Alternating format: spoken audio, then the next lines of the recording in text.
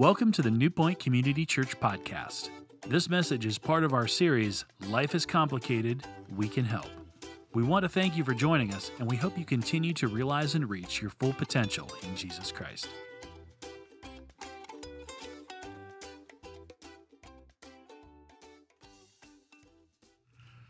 Life is all about decision making, your selections.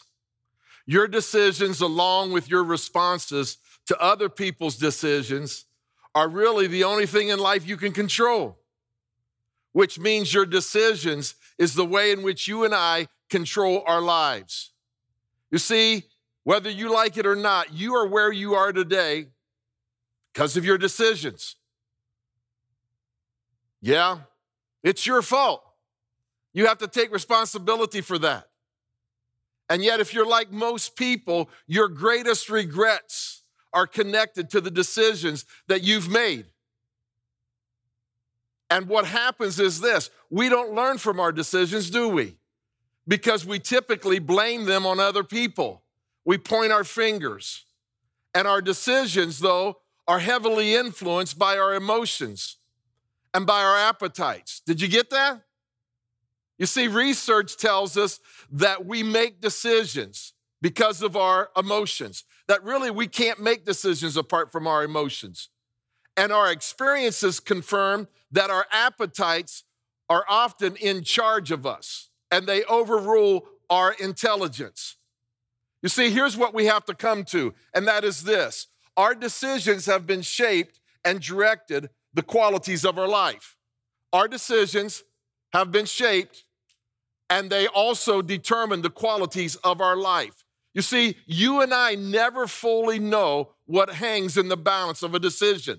We just don't. We never fully know. Now, what we do know is the private decisions that you and I make have public implications. Your private decisions and my private decisions, guess what? They're not going to stay private. No way. Your personal decisions will no doubt impact and influence a large group of people, more than what you ever think. And now the biggest challenge is when you're making those decisions and you don't know the outcome. You're not for sure about how it's going to affect you and those around you. You see, no one plans on complicating their life with wrong decisions or poor decisions or bad decisions. None of us do. And so your decisions are huge. They're huge. Now, what I want to do is I want to share with you some questions that I've learned from Andy Stanley. He just wrote a book, and it's called Better Decisions, Fewer Regrets. And it's an important book for every person to read. So I want to encourage you to buy that book because it's just one of the best books I've read. And what it does is it gives us a grid to make decisions in all areas of life. And there's nothing more important than learning how to make good decisions. And so I want to give you those 5 questions. The first question is the question of integrity. The question of integrity. This is so important, and you might say, why? Because you and I can convince ourselves of anything. Isn't that right? Absolutely. You've talked yourself in many decisions because of the emotions and because of the appetites. It's called confirmation bias. And that's where the tendency happens in your life and in my life to look for evidence and confirmations of the existing beliefs and theories that we possess. We look for information or arguments to support what we've already decided, what we've already believed and planned to do. And we see what we want to see, right? We hear what we want to hear. We believe what we want to believe. And anything contrary to that, you know what we do? We just tune it out. We just push it aside. Don't believe me? Remember the last time you were looking to buy a car? You saw that same model everywhere. And you're thinking in your mind, you know what? Must be God. Must be God. He wants me to get this car. I'm seeing it everywhere. And your brain was tuned in to identify it. And it happens almost with everything in life. You find what you're looking for, and then you believe that that's what you need. And you need to be aware of that. I need to be aware of that. You see, when we talk to ourselves, we talk ourselves into doing things and buying things and making decisions out of our emotions and out of our appetites. And we pay. And sometimes we pay dearly because they affect our future. And some of us are still reaping from some of those decisions. And maybe you'll just pay for that the rest of your life. And don't you know they come up at the most in times where you don't want them to come up? I don't want them to come up. Things that you wish you could go back and change. Things that you wish you could go back and talk yourself out of. Maybe that bad purchase, maybe that car, or maybe that boat, or the time you got a DUI, okay? Or maybe that bad relationship, that marriage, or that business partner that you chose, or those bad habits that you're fighting right now, or that addiction. They all came through making choices. And so the question that we have to ask in this is this: am I being honest with myself in making this decision? Really being honest. Am I really being honest about this decision? Do I have integrity? Proverbs says it like this: the one who walks in integrity will experience a fearless confidence in life. Wow. You want that? But the one who is deceivious will eventually be exposed. You see, there's a difference between being dishonest and deceitful. You see, dishonest is much more easier to detect because when we're deceived, it's a mixture of what? Half-truths. And so we must ask ourselves this question: am I being honest with myself? Really being honest. And so we need to make a decision. And here's the decision we need to make: I will not lie to myself, even though the truth makes me feel bad about myself. It's the integrity question. Here's the second question, and it is this: it's the legacy question. The legacy question. Every decision that you make becomes a permanent part of your story, the story of your life. Every decision that you make has an outcome. Every decision that you make and I make has a consequence. And the outcome and the consequences are the things that you and I don't predict. We didn't think it was going to happen that way, yet they become a part of our permanent story.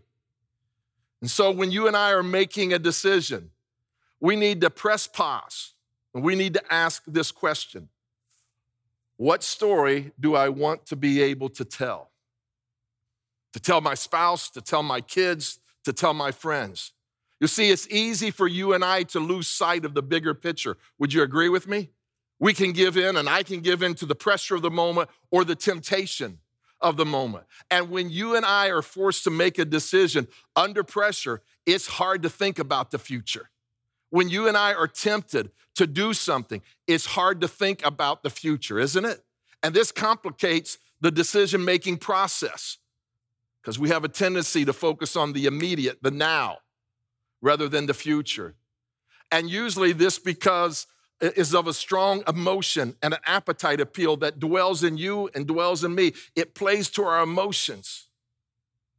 And our experiences confirm this over and over again, that we are people who make decisions out of our emotions and out of our appetites, even over our intelligence. And so we think of the now and we don't think about the future. And when I look back on this decision, I have to ask, which of the options do I really want to choose? Because it's going to be a part of my life story. And so what story do I want to write and tell? Paul says it like this. He says, follow my example as I follow the example of Christ. And so I have to say, would I want somebody to follow this example? Would I want to really tell this story if I'm going to make this decision? And so what we have to think about is this: I'm writing a story, you're writing a story. Picture yourself 10 years from now. Is that the story that you want to be able to tell? Are you headed in the right direction? And so we have to make a decision again. And here's the decision that we need to make. I will write a story I'm proud to tell, one decision at a time. Here's the third question that we need to process, and that is conscience. Okay? Usually when we're in the process of making a decision, I know I am, okay? There is tension that rises up inside of me, and we feel it, right? There's something about it that maybe doesn't seem completely right. It's not that it's wrong. There's just a level of where maybe you're not completely comfortable. There's something about it that bothers you, and it causes you to what? Hesitate. It's not a no, and yet there may be some uneasiness there, and you have to pay attention to it. You can't blow it off. If you do, you probably won't make the best decision. And so here's the question that I have to ask. Is there a tension that deserves my attention? Is there a tension that deserves my attention? And so what happens is I come back to my conscience. What does my conscience say? Luke writes this, and he records it from Paul. So I strive always to keep my conscience clear before God and man. Wow. You see, that's how we make decisions. We want to keep a clear conscience before man and before God. And so here's the decision that we need to make. We need to make it prior to any decisions that we make. I will explore rather than ignore my conscience. When I feel that twitch inside, I'm not going to just discard it. I'm going to ask deeper questions. Now, these 3 questions, okay, are a little bit uncomfortable. Would you agree with me? But you know what? They are worth asking. And I truly believe that they will help you. They will help me to live a life with fewer and fewer regrets. Let me give you the 4th one. The 4th one is maturity. The question of maturity. One of the problems we face often in making decisions is based on the question that only focuses on the broadest or the most widely applicable requirement.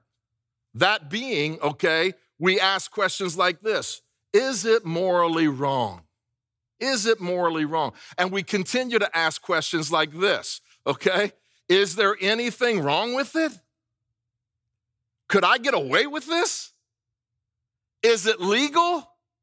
And we assume that if there's nothing morally or legally wrong with it, it's a decision that I can say yes to.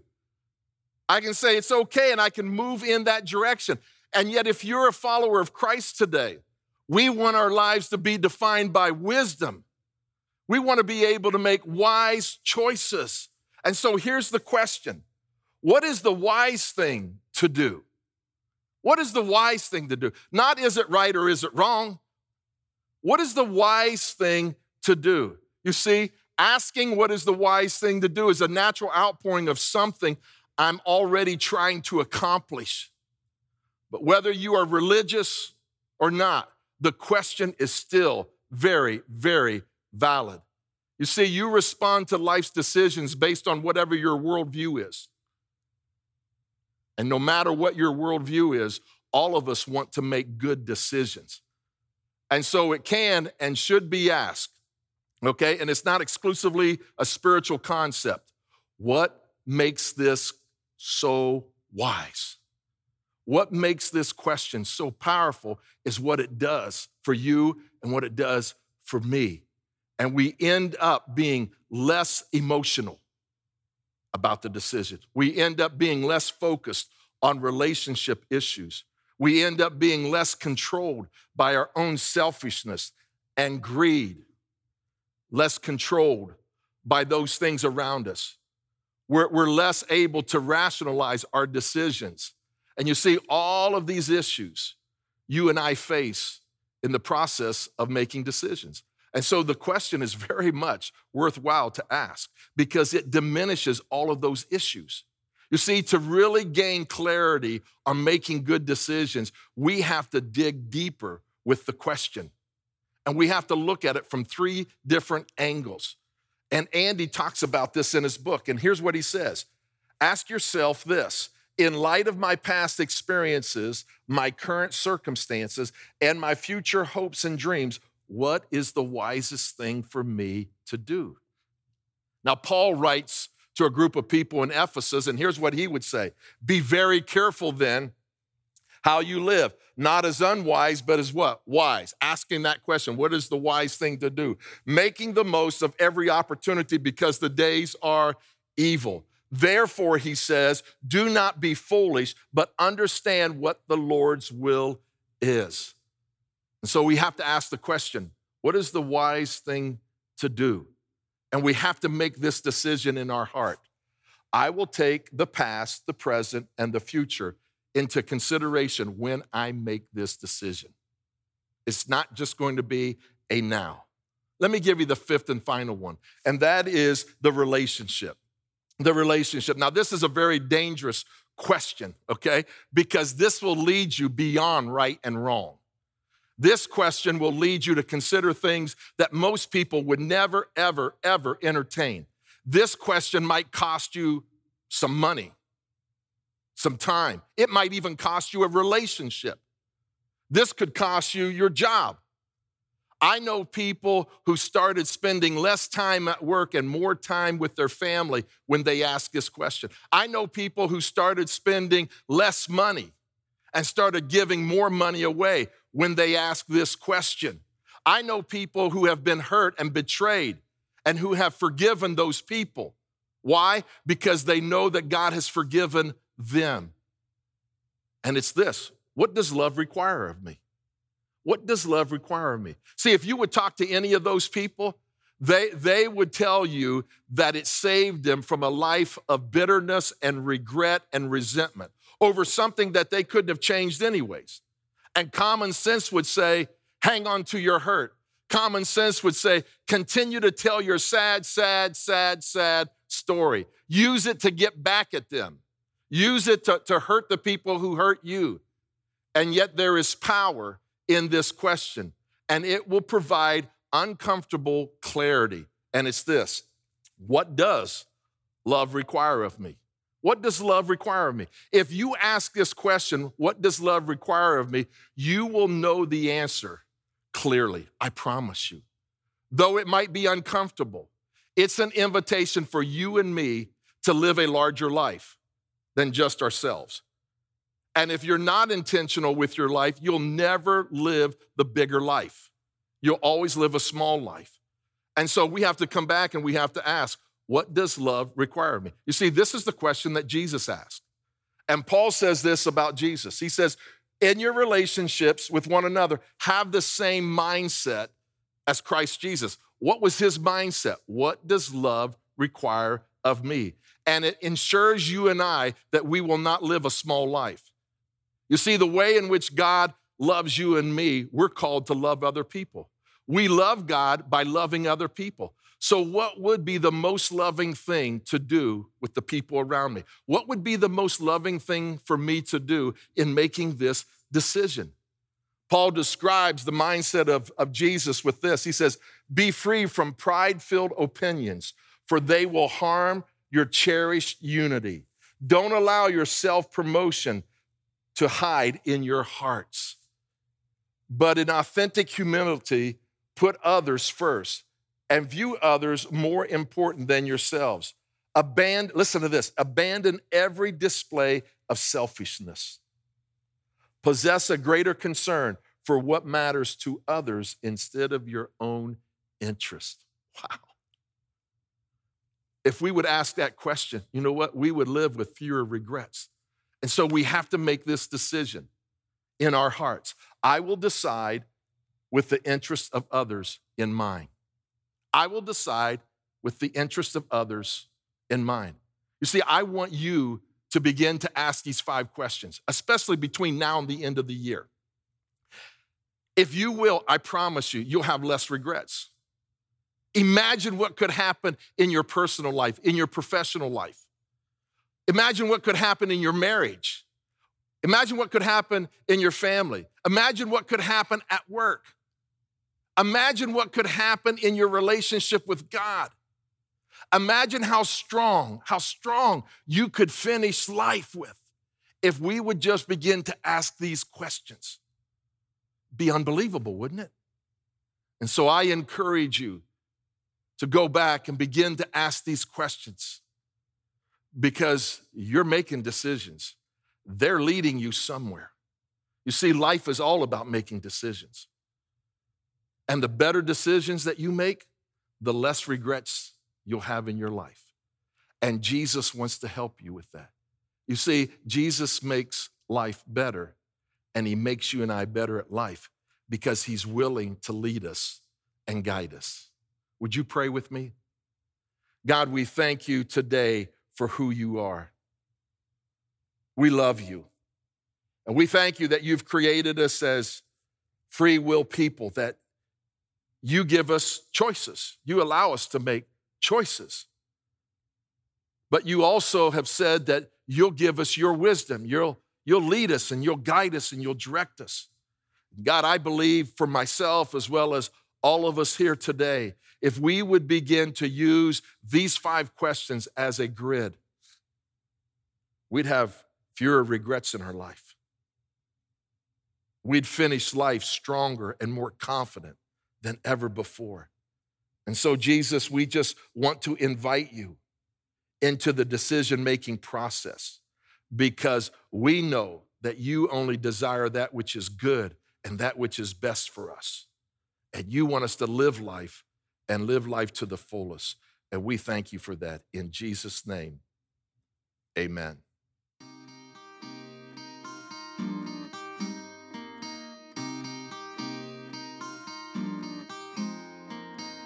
If you want to talk to someone about a decision you've made, or let us know how God's moving through this series, visit newpoint.org/contact.